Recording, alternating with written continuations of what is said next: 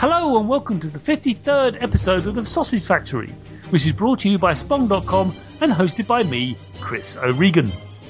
In this show, we interview video game developers and ask them how they started making games, what their influences are, and who inspires them. Split into two halves, the show initially focuses on the developer themselves, and in the second half, we discuss the game they're here to promote, which in this case is Dungeons of Eldorn by Team 21. Danny and John, who are you both, and what do you do? Well, who starts, me or John? Either way, don't mind. Danny, take the lead, Dan. Yeah. Okay, I'm Daniel Nesmar, and I am a producer and a level designer of this game, Dungeons of Eldorn, which is old school, hardcore CRPG. Let's say we've been inspired by really old classics. Yeah. Which is, for example, Betrayal of Krondor or Might and Magic. Mm-hmm. But we also wanted to put in the computer environment really good rules of the AD&D and GURPS. So that's how we actually get this idea to make actually our game. We'll talk about Eldorn in the second half of the show in detail, but I want to find out about you two. So, okay. John, what are you doing on this project? What do you do for a living? Okay. Okay. I'm John Ziha. I'm actually a doctor of medicine, but in my free time, I'm an indie developer. I work on as a marketing and design assistant on Dungeons of Eldorn. Okay. And yes, that's about me. Cool. So we know who you are now. Welcome. How did you two start making games? Was it, did you have an old 8-bit or 16-bit machine from old days and plugged around on assembly for a bit? How did you make your start doing this? Because you already said one of you's a doctor, so that's extraordinary. And yet you also make games on the side. That is an interesting juggling thing, because both are quite intense experiences, or require a lot of brain power. Mostly time, I must say. Yeah, it's mostly time. So Danny, John, either way you can start. Just to sort of volunteer. How did you make your start in this industry that is video games? Well, I'm quite interested about this question about John as well. let's ask him first then. Yeah, go for it, John. Well, so I started as every normal teenage boy playing Dungeons of Dragons and such games, so many PC games, and then I went to medical school, and about in the third quarter of the studies, I found out that medicine is a very interesting thing to do, but not so fun at all. So it was, I believe, during the obstetrics lessons when I thought to me, well, I haven't played a really good game for a long time. Well, maybe I should make one. And then I read some article on internet about those four guys, the developers of original Shadows of On, Baldur's Gate. That I've read that they were originally also doctors of medicine. And then I said, okay, if they managed it, then I'll manage it too. So I just went to the internet, found out what I need to do. So I start learning C++, then C#. I've learned some basics of Maya 2013, it's a graphic editor, and Unity 3D. Everything's self-learning, and well, then I stumbled upon Dungeons of Eldorn, and here I am. Fantastic. So it's your debut title then. That's awesome. And I've got to sort of doff my cap to you to say, look, I don't know about you, but there's this feeling that games coding is something that's used to be the preserve of polymaths, people who really understood coding and or very abstract old concepts because it was assembly. It was pure just changing address states in memory. Because now, definitely more than ever before, that computers, even the most expensive and complex ones, still ultimately are a series of switches. Yeah. And what That's you're doing is changing the states of various switches. Now, and when you do that, you do it in a really complex way, and you do a whole string of it, various things happen. And that's what really programming is ultimately, when it gets down to it. I believe is about. And they used to do that back in the old days. But nowadays, the barrier of entry has dropped significantly. Would you vouch for that to be true? Well, I'm not sure how to answer this. Yeah. I mean, you understand what I'm saying is that, yes, there is a barrier of entry, but you learned C++ and C#, which is two... Yeah. The two sides of the same coin. I know C#, Microsoft. Yeah, almost the same. Yeah, no, but C# do, Microsoft and stuff. But it does work very, very well with Unity. So they're actually tied together. So that's how long did that take you to learn those? Okay, you can't ever master it. Oh no! But you learn to understand the basics. You mean? Yeah. Well, how long did it take you? Hundreds of hours. Yeah. So a good 2 or 3 years. 2 years probably. Just I studied a lot during my obstetrics lessons, and then I had a little bit problem to pass my exam. But I hope that no one comes in future to my doorstep and tells me that his wife is just giving a birth, because then I will have to tell him, well, I can program some for her, but I can't help you with that. Is she doing it via C#? What? Well, then I could help, but right now I was only half paying attention. What? Do you want me to, to get you struck off? Maybe that might be a good idea. Sorry, that's very rude of me, John, but you started it. Yeah, that's true. Danny, what I about must you? admit it. Yeah, what about you, Danny? How did you make your start? Well, I was born actually into the computer environment already, because my father was actually inventing one of the first computers in Czech Republic. So he was like engineer on it. And reading stories about Eastern Europe during, prior to the 1989 and. Well, that was quite a big problem, because I did start it very young, let's say in second class of basic school, which is like, I don't know, 8 or something like that, 8 years old or something. Okay. And my father was actually, as I said, working in developing, like developer in a huge house of these scientists and all that, which was paid by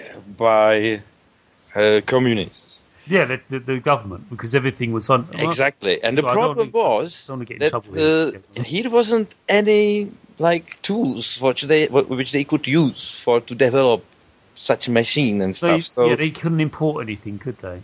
Exactly. Yeah. And these days we had in our family, immigrant who was actually in Switzerland at that moment. Right. And they migrated there at 1968 when the Russia actually invaded our country. Yeah. And there was 1 week when they opened the border and say, okay, who wants to go? So they went. And my father later on in 70s or 80s, actually in 80s, 84 or something like that. Oh, so about 5 years before it all. Okay, cool. Okay. He actually brought for us and for the institute he was working in a ZX Spectrum Sinclair 48 kilobytes memory. Yeah. That I had one of those too. I am that old. I think the listeners know that. But and I have one. Because he brought one for us. Yeah. one for the kids of his actually co-worker and one for the government, they actually put on him a problem with the police and all of these problems. Like they wanted to actually jail him because like he was like espionage, like spy. Yeah. That's what they were like back then. So rather they would actually be appreciate that he brought actually for the government something that they can actually work on. They actually put on him like threatened to imprison persecution, instead. That's just shocking. Which was just like, what? Yeah, if you want a hint of what that's like, just think of North Korea, then you're pretty much there, But, so it was, repression was really big. So he had actually quite ruined life after that, which wasn't exactly what he expected. Oh.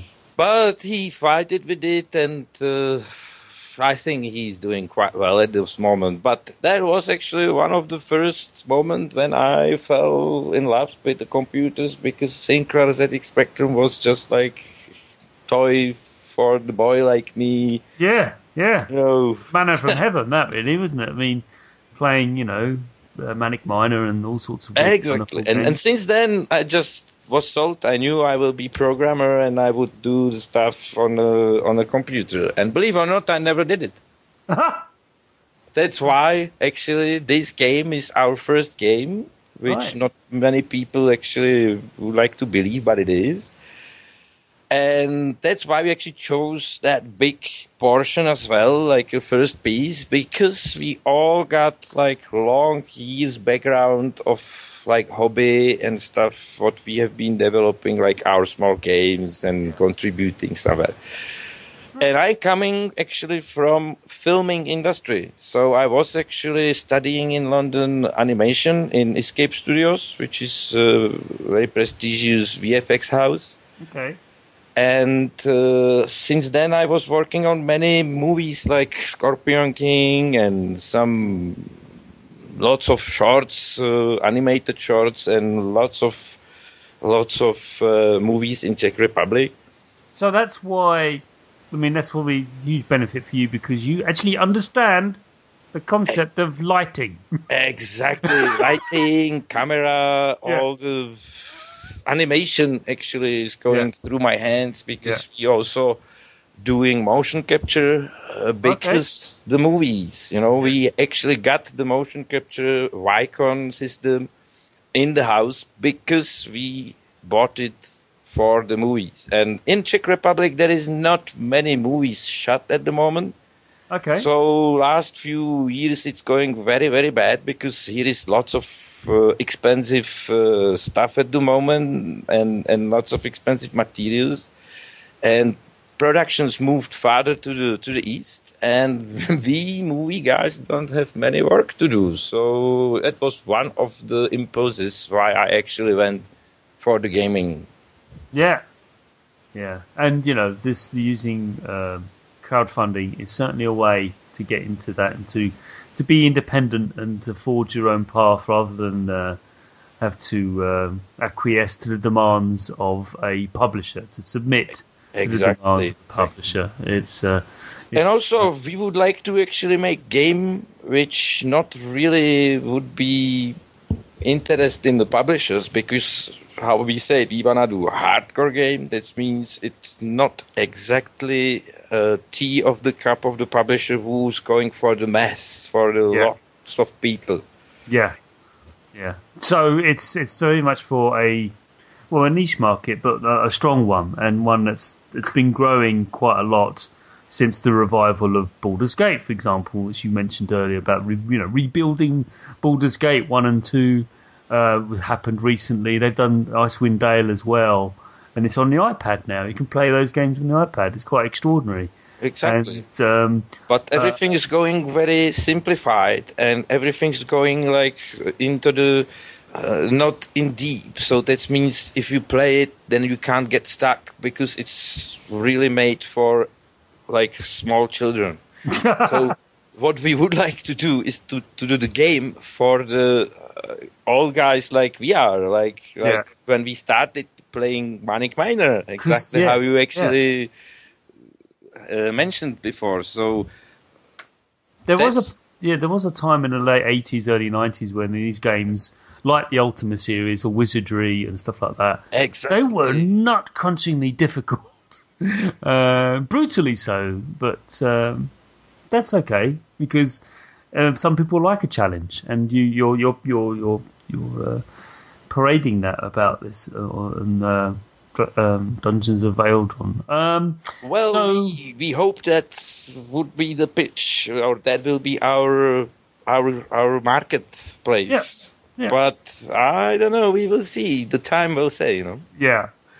So, kind of leads me on to my next question. And what are your biggest influences? Do you think? It seems to me it is a certain type of RPG, sort of a hardcore. So I don't like using that phrase, but more of a purist ideal of a role-playing game that is actually quite difficult and challenging and forces the player to think before they go ploughing in. Is that probably right to say? Well, this one is a bit paradox as well with me, because I started playing these RPG games, the board games, like was D&D and GURPS, quite late, in real late age, like maybe 25, maybe 30 or so. Okay, right. Because as I said, my background is from the computer side. So after the Sinclair, there came Amiga. Yes, yeah, steady. And my first RPGs was obviously like Eye of the Beholder and all of these. Oh, yeah, Dungeon Master. Dungeon Master, obviously, of course. So that was like hours and hours. Then they make the second part, and Elvira and Waxworks and all of these old awesome dungeons, Yeah, these days, nobody doing them. Well, yeah, they are now, but it's like, Might and Magic 10 came out.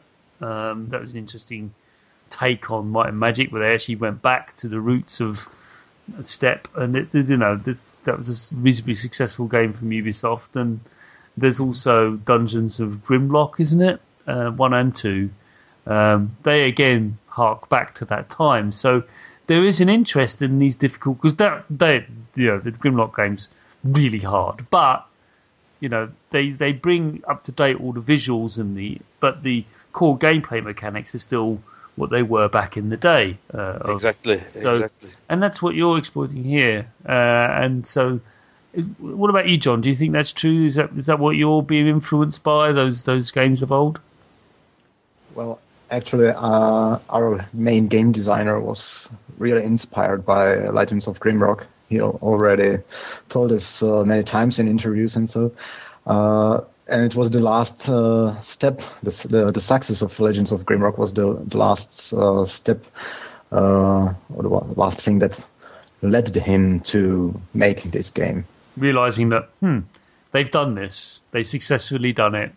Let's just do something on a similar vein. No, it's not a similar vein, because although there's a party in Grimrock, it's not the same what you've got here, and I want to talk about that and your party, which is party play, as I'm calling it. I'm sure it's got a more complex word than that, but controlling multiple characters at the same time is, well, it's not Skyrim, but then again, not every RPG needs to be Skyrim. I had to bring that exactly. up. Because, sorry, but I'm just like wondering, the people are actually comparing us with the Skyrim and with all these really big AA games, we are indie, we are small studios, and we just trying to do a nice game, that's all. The visuals, though, I'm telling you, the visuals are incredible, and that's what's led me to, wow, those vast vistas. So that's the thing about the Skyrim and those games, is that those vast vistas that you can walk around seemingly endlessly, well, it's not endlessly quite, but you know what I mean. Mm-hmm. Definitely. So, what and who do you admire most in the industry at the moment? Who do you say, they should carry on doing what they're doing, and I doff my cap to them? Well, the best ones of the best is the Blizzard. These guys, what they will take anything or what they will get paws on, they got like hit, they best marketers and best producers from the WoW industry. And they also know when to quit. It's extraordinary. They go, we spent $6-7 billion on something, worked on it for 8 years. Yeah, no, we're not going to make it. We're not going to release it. It's not good enough. I'm like, what? Yeah, Exactly. what do you mean? It's just crap. What? We're not releasing that. It's crap. But no, it's not good enough. But yeah. Go away, we're Blizzard. We can do that. They're an extraordinary company that they can do that, and for them to make a collectible card game online and make it so good, it's astonishing. It's terrifying. That, you know, every piece of code in that you can tell was polished and then polished again, probably deleted and put back in, then some more polish. Exactly. Oh God! Maybe 20 times. Yeah, 20 times. Like, let it go. No, it's not good. There's no such thing as good enough for them. It's just, you know, almost perfect, but they want it gleaming before they let anyone have sight of it. What about you, John? Who do you admire? Well, I would like to say that I admire Blizzard too, but I must say that on the other hand, they are quite a big company, and you know, they are restricted by it. So they have to produce this mass-oriented game. Also, so they are quite opposite of what we are trying to achieve. So any of your peers then, do you think? You know, you're more direct, but not competitors, because there's no such thing as competitors. Yeah. Talking about, especially in the creative field, never is. People think that, you know, put, you know, bands against bands. What are you doing? You know, they're creative people. Stop it.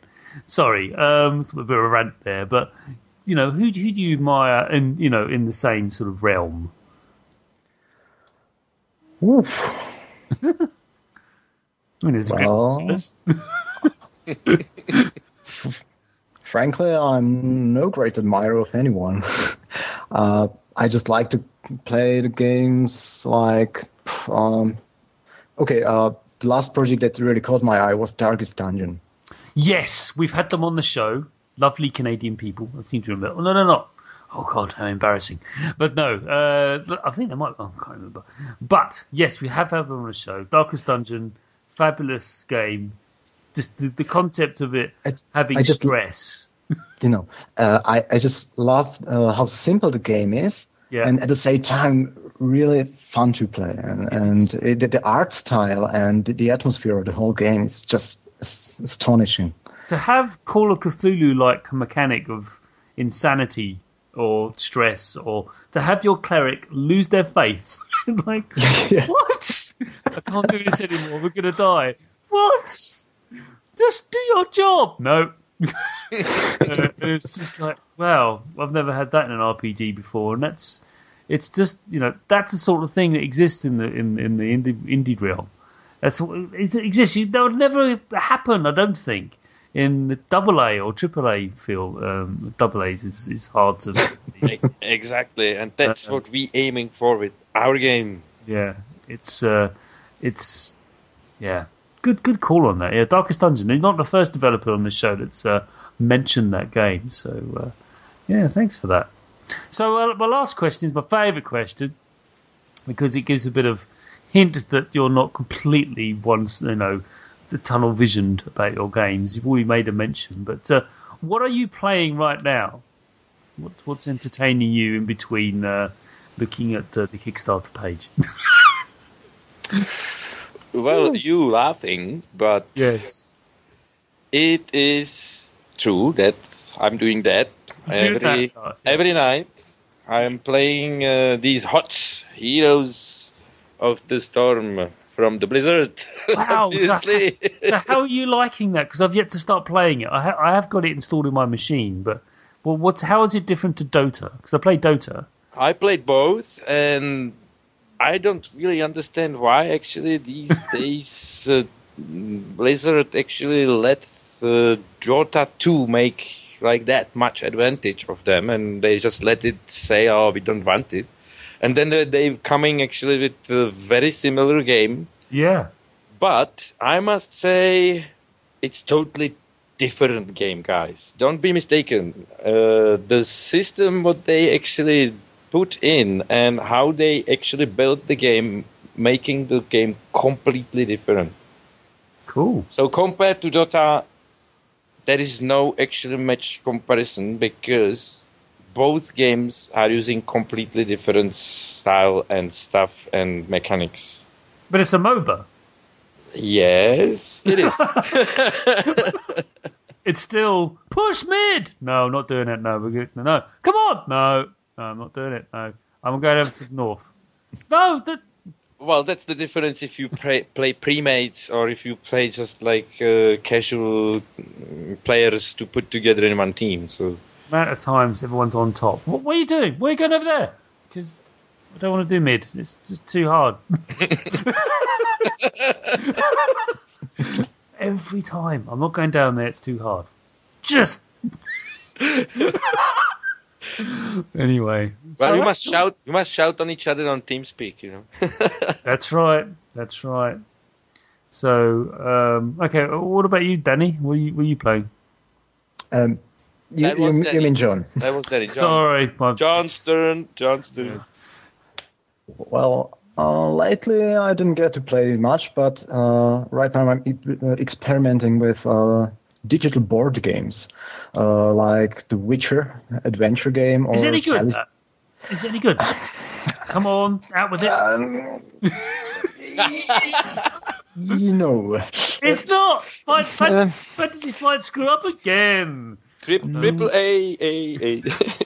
I think that the whole idea behind the game was flawed already at the beginning, and they tried really hard. I can see that, but just it's not fun. They didn't get that momentum. Yeah, I actually try these board games because even though I'm Czech doctor, I work in Germany, and they like their board games. That really like their board games. Yep. And it's also the only chance to play with my friends back in Czech Republic and Germany at the same time. And you don't have to concentrate all the time on the game, so you can talk in between about your boss and your job and your wives and such. Cool. And if I would have to mention a single player game, I'm going to pick up probably today the Pillars of Eternity because I'm really excited about this game. Yeah, I backed that, so I'm going to be playing that after. Well, I won't be, will I? Because I'll be doing it. But yeah, I will be playing that hopefully a little bit today after we record this show. Because Pillars of Eternity. There's a game. And I heard you mentioned also Talisman, the board game as well. I've tried that recently. I know I prefer Relic. Don't know why. Do you know Relic? Mm-hmm. Yep. Yeah, I actually slightly prefer that. I don't know. I've always liked the 40,000 universe. It just fascinates me. Mm-hmm. Mm-hmm. The mere concept that someone's tried to think of what the universe would be like 40,000 years from now. Probably got it completely wrong, but it doesn't matter. It's just, it is just absurd. It's a 12-year-old's dream, but it is quite funny. Yes, so, the problem of Talisman is probably it's too random. Too random. I mean, I like random to a point, but not that much. Yeah. That's great. Okay. I do play a lot of board games myself. Real regular board game. I remember a board game group here in London. Biggest in the world. And 5,000 members plus. Wow. And we hold events every day. I don't go to ones every day, but we do hold events every day. Do you have any leaderboard or something like that? Like we have competitions, like we will play Agricola, Formula D. Formula D ones are really. We have 10 players around a board pushing little cars around. It's the funniest thing ever. Oh my god, my car's exploded! Told you. We're playing in teams of two. It's fantastic. Like, you're overtaking or you're cutting up your opponent, your partner's car. What are you doing? Well, I need to. So it's all like full F1 rules about points, and it's just fantastic. But Formula D, thumbs up. If you've got a good crowd of people who understand the game and the risk-reward concept of that game, fantastic. But anyway, it's not about me. This show, is it Aeldorn or Aladorn? Just want to make sure I get this right. Aladorn. It's Aladorn, yeah. I'm just being very British and thinking ale. You know. Can I have Chris question on you for the change? Go on, ask away. How many games have you played on Oculus Rift?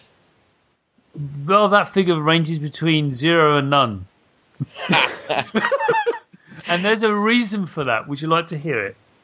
It's a dark one. It's a dark one. And one of you is a doctor, so they should understand why.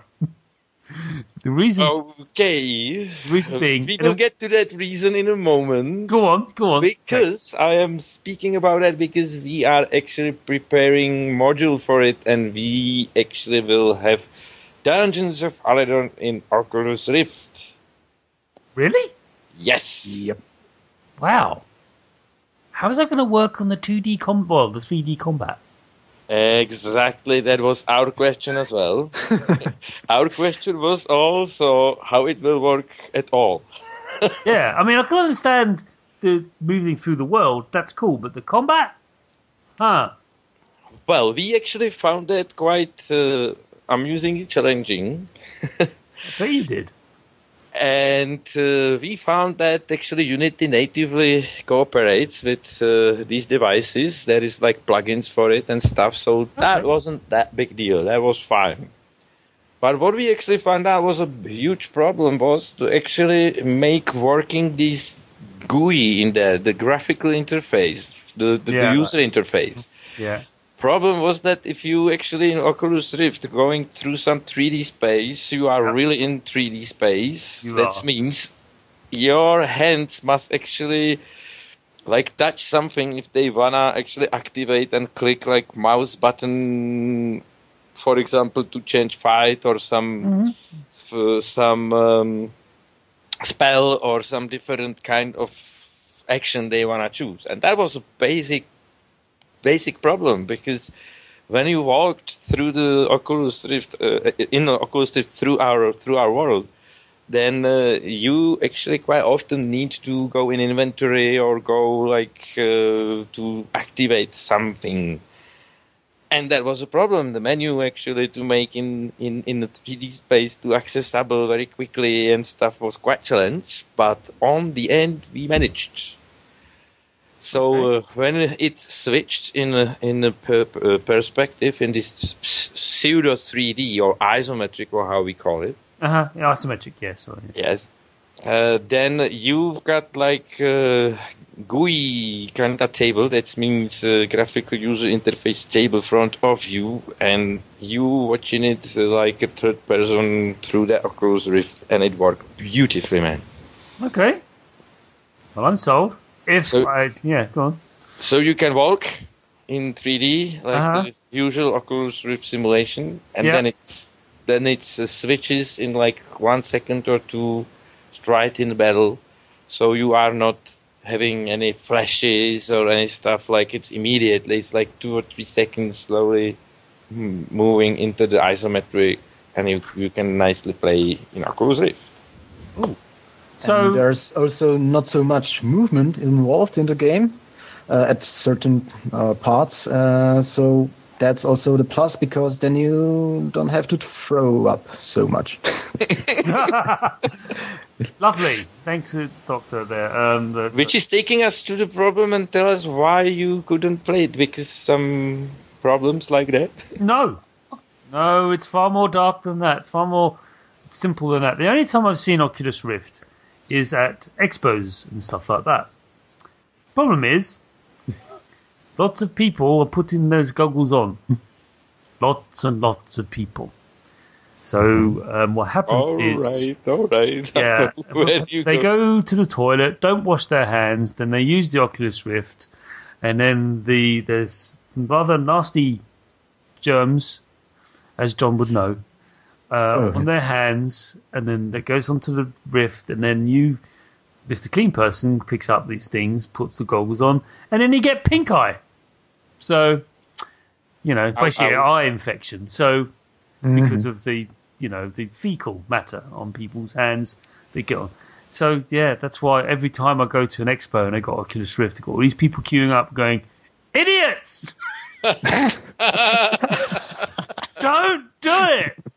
You'll get pink eye. So, I can understand. and I wish I was like being stupid and paranoia and like, Chris, don't worry, because I've seen it happen. I saw it at PAX a few years back when Oculus Rift first came into being and it was really popular, and it pink-eyed spread around because people aren't very hygienic, and they just don't wash their hands. So, yeah. Sorry about that, but hopefully that will not happen. You get one of them for yourself. That's the point, isn't it? I do need to get one, but I'm waiting for it to really be released. I'm just, it's like dev kits of dev kit, and like, that's great, but I really want one to be released. And I'm sure Facebook, Oculus Rift do too. Still can't figure out why they bought them, but they did, and there it is. I think they should write it in the manual. Using the Oculus Rift can cause a pink eye. Can cause pink eye if you don't wash your hands, you foul human being. Exactly. Wash your hands before putting these things. Do it now. But no. Go. What are you, my mother? Yes, go. So, no, it's genuinely a fear of mine of like getting infected like that. And I've had developers at shows and they look at me and they went, that's a good point. Yeah. Okay, never mind. Yeah, I know. Sucks to be me. So, let us move on to the second half of the show, where we can really plough into the depths of Dungeons of Anador.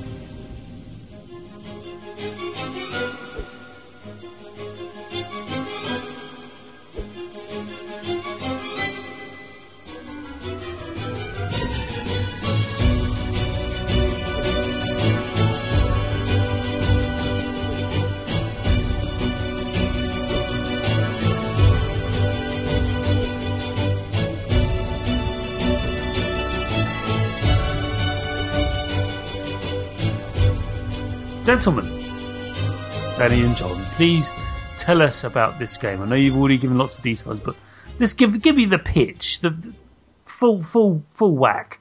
What can you tell us about this game? Wow. That's a stride one. It is, yeah. Yep. If you've got 2 minutes, sort of thing. You're in a lift and you've encountered someone in there who has an interest in RPGs. What can you tell them? I definitely will pitch up that it's actually made for hardcore players, which doesn't mean that it's not only casual players as well, because we obviously will have there some options of difficulties.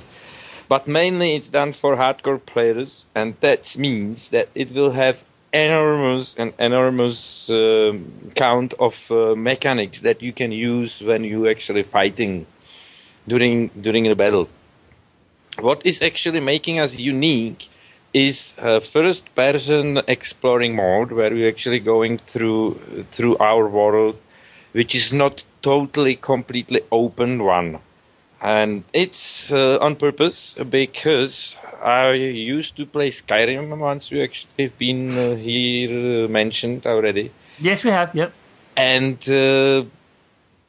after a while, I got really bored to going on my horse through the half of the map just because I have to, And that was like this open world a little bit later starts boring because your movement takes so long to get on the other side of the map.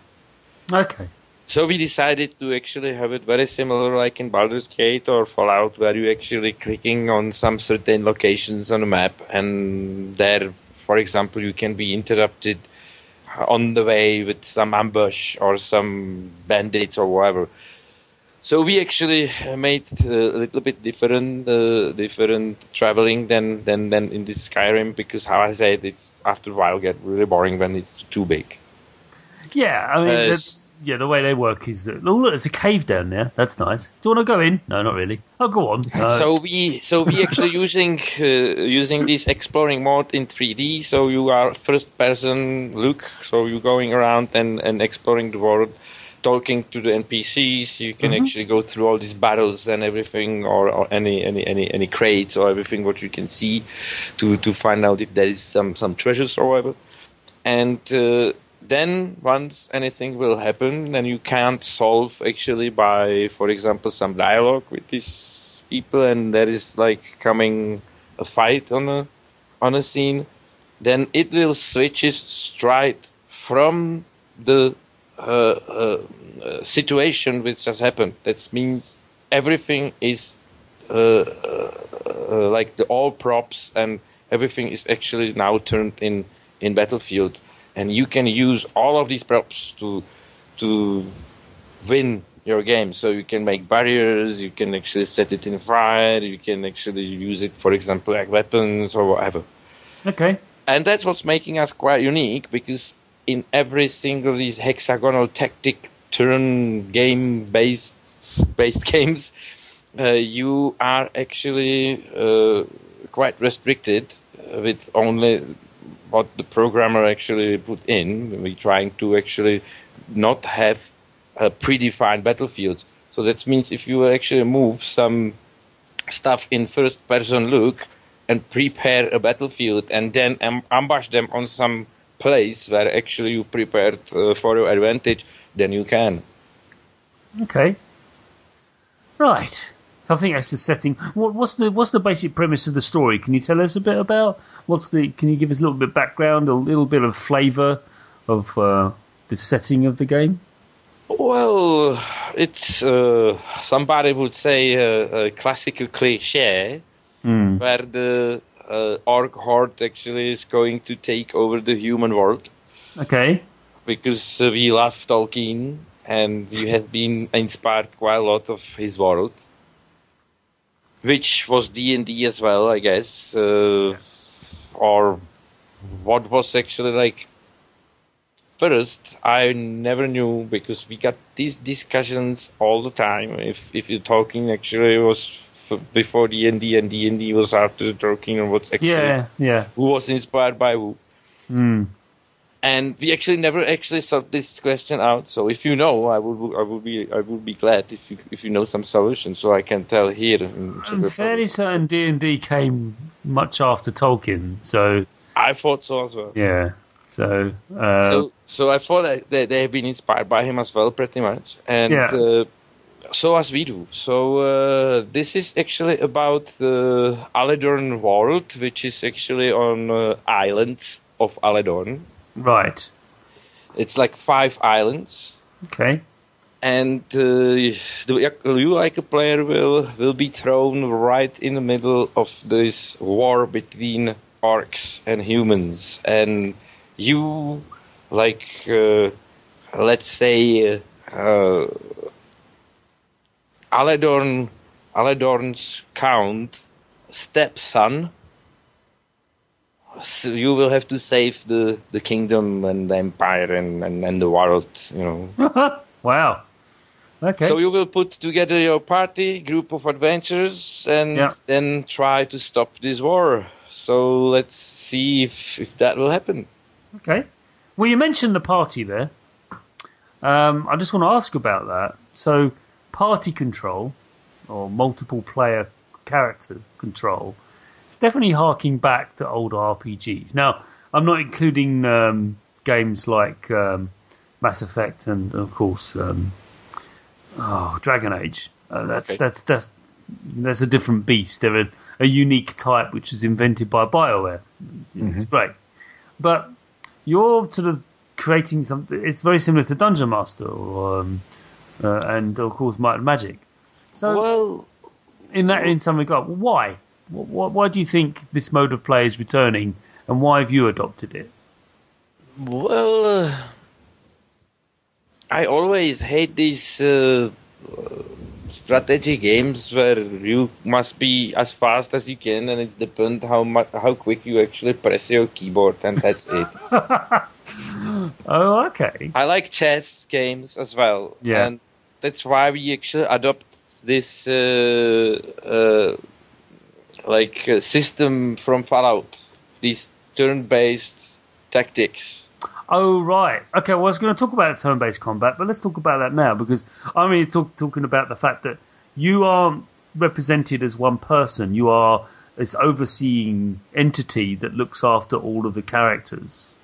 Well, kinda, not exactly, because you Right. will have a small interface where you can actually put your party. How do you think that they should meet up the opposite enemy or anyone or NPC? So that means you Right. will have kinda map where you will strictly say these guys will go first and these guys going behind them. Yeah, I was thinking more on a different level. So it will- when you're it will- exploring the world. It will influence actually the place where you will put them. Into influence who will, for example, get first hit by the fireball. You know? Right, so it's like the Banner Saga in that regard, a little bit. Yeah. So, which I loved. I adored the Banner Saga. I thought it was one of the best games I've played in a long time. So, let's talk about there's a turn-back combat system, which you've adopted, and you've already said why. You don't like the reactive play? I like that. That sounds a good idea. I'm not saying I don't like it. I enjoy it quite well. Otherwise, I will not play these HOTS. You know, these heroes of the storm. You know. That's true. But, MOBAs are built around fast reactions. But I also, how I say, like chess play and stuff, and especially a game like we trying to do, where we actually trying to make based it actually on this turn-based tactics battle. Right. It deserves that because most of these games actually using squares, and if you wanna do some diagonal 60 degrees or something, you really can't, because in that moment it will say you can't see your enemy, which I hate. And there is many like small of these bugs, we would say, in the games these days, which we would like to not really have in our game, and that's why we call it's hardcore, and it's made by gamers for gamers, and hopefully it will be like appreciated. So it's hex based, isn't it? Which is definitely we hate squares. We hate squares. I can see why. As I mentioned. It works for chess, but not so much for exactly. It or works does for it chess, work for but chess? not for Dungeons of Aladon. You know. Yeah. So it works for example, Chaos Reborn. That's a lovely game too. So yeah, I approve. I endorse this. So I'm going to talk about how you explore the world, and is there going to be random encounters, or is everything going to be a series of trigger points? I mean, as you travel from one place to another, is there going to be an opportunity to actually have a random encounter? I'm not talking about like JRPGs, which there's nothing wrong with those, I think. But are you going to have something similar for... Indefinitely, I already mentioned it, for example, with that traveling, when you will go from one place to another. So we definitely plan that. So there's going to be ambushes and that sort of thing. So definitely will be ambushed all the time. Right. No, not really. Yeah. Yes, we plan some of those events, and we also plan that dependent on how you will actually react on some certain side quests, you will slightly change your main line. Okay. So also there will be like lots of these random events where someone will knock on your shoulder and ask you for something. Definitely. Yeah. Okay. Now I want to talk about the party a bit, and also the how you manage them. But also because I was reading on the webpage for Kickstarter that you have quite a detailed sort of way of managing how they rest, how they meditate for their spells and make potions and things. Do you want to talk a bit about that? Well, John, maybe do you want to take that, or shall I continue? Yeah, I could tell something about it. The first thing that I think that's really innovative, or maybe original for our game, is the possibility to split the party. So, yeah. Yes. No. Go on. What? Why is that wrong? No. I mean, it's It's an old when you pen and I know, paper. I pen know. and Don't paper split the RPGs. party. Yeah, don't split the party. It's a hardcore RPG, man. Come on. It's hardcore. Actually, some quests will demand it from you. Wow. So you have to split the party. That's the hardcore part of our game. Wow. I was walking away in protest, but okay, it goes against everything I've been taught.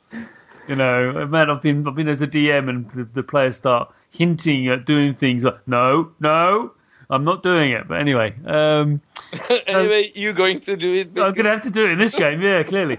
So tell us, what's the deal with that? Because I read something about, the camp area is very important. The camping aspect. Yeah. Okay, the camping aspect is... So you'll travel a lot because we have these fixed locations that, and in between there's actually nothing, but you can still encounter someone, and still there's a time, also day and night changes, and well, you're a bunch of heroes, but still you have to rest sometime. Yeah. And sometimes you have to replenish your food reserves or to find some drinkable water around, and at that time, you can build up a camp, and then you have various options to choose from. So probably someone should always be on guard because, there are ambushes and there are a lot of them. There's an alchemist class in our game. This specific class, you will usually go for a walk around and gather some herbs, and then later on we'll make some potions or explosives from them. The wizards have to meditate to regenerate mana and such. So there's a lot of stuff you can do. A lot of stuff you have to do. Your heroes have to rest from time to time also. So otherwise, it would turn into Darkest Dungeon, where they have a psychotic episode. No, let's say after that you will get debuffed. So that means you get some minuses and stuff. And why, like a player, wouldn't you actually make the advantage of some pluses? If you. Otherwise, trying to actually rise it up by another buff, which is kind of make stupid in it. So go and rest like the normal people do, Yeah, you're heroes, but not superheroes. You haven't got capes, although capes are bad. So I have to say, is there any interaction between the players in the party? Is there any our characters? Do they have any dynamic between them or? Well, about this, we had a big and long discussion with the game designer, and on the end, we actually agreed that in this type of the game, it's not really possible, but it's not exactly the mechanics which we would implement, and I'll explain why. Go on. I agree, but you carry on. Yeah. The basic of it is that you actually create your whole party. So you will create each single member of your party. And in that moment, if you will have some interactions between some for example, dwarf and elf, it's quite like losing anything because you don't need to actually choose that you will have party with the elf and dwarf. You can have all elves, for example. So we are actually leaving the complete freedom in making your party because we want to have it for the hardcore players, which they like to actually make their own stuff how they wanted it. Yeah. Cool. So, sorry, no, we don't implement that thing in. No, this is something that I've heard people ask. Is there any interaction? I don't know. I'll find out. So there it is. But I can see why. Because the dynamic of the game and the setup of the game doesn't really lend itself to that type of thing. And that's great. That's fine. We are sorry, guys. We are no Dungeons of Dragon's Origins, so no romance and no having sex with your party members and stuff. No, yeah. We really try to, we have this motion capture studio, so we thought about it. And it would be really interesting, but no. Yeah. Sorry. You mentioned it, not me. So the game is out. Well, not out, but it will be coming out. Hopefully, cross fingers, all things being well, on Windows, PC, Mac, and Linux. So that's what I can see from your webpage. That's what you're aiming for. Is that right?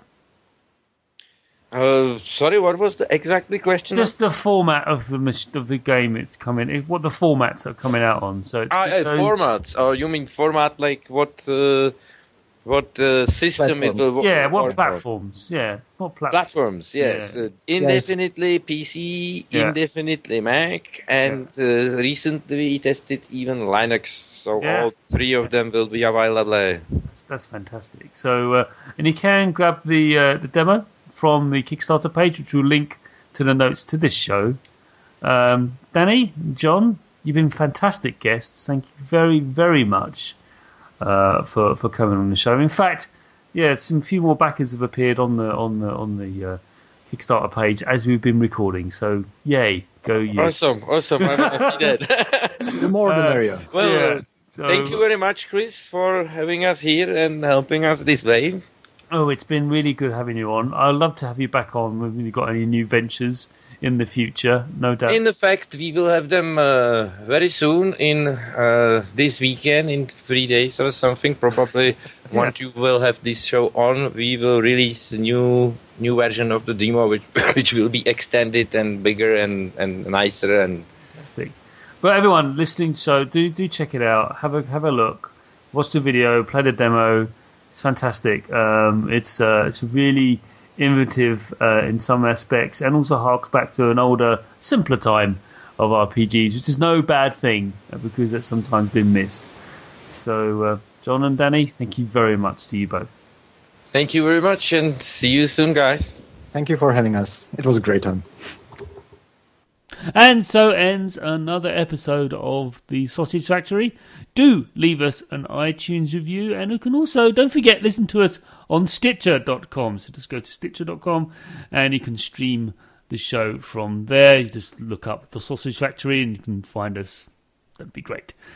You can follow me on Twitter at Chris O'Regan, no apostrophes. And if you want to email me any feedback on the show, or actually you're a developer, you listen to this show and want your game featured on it, please do email me at chris@spong.com. Bye!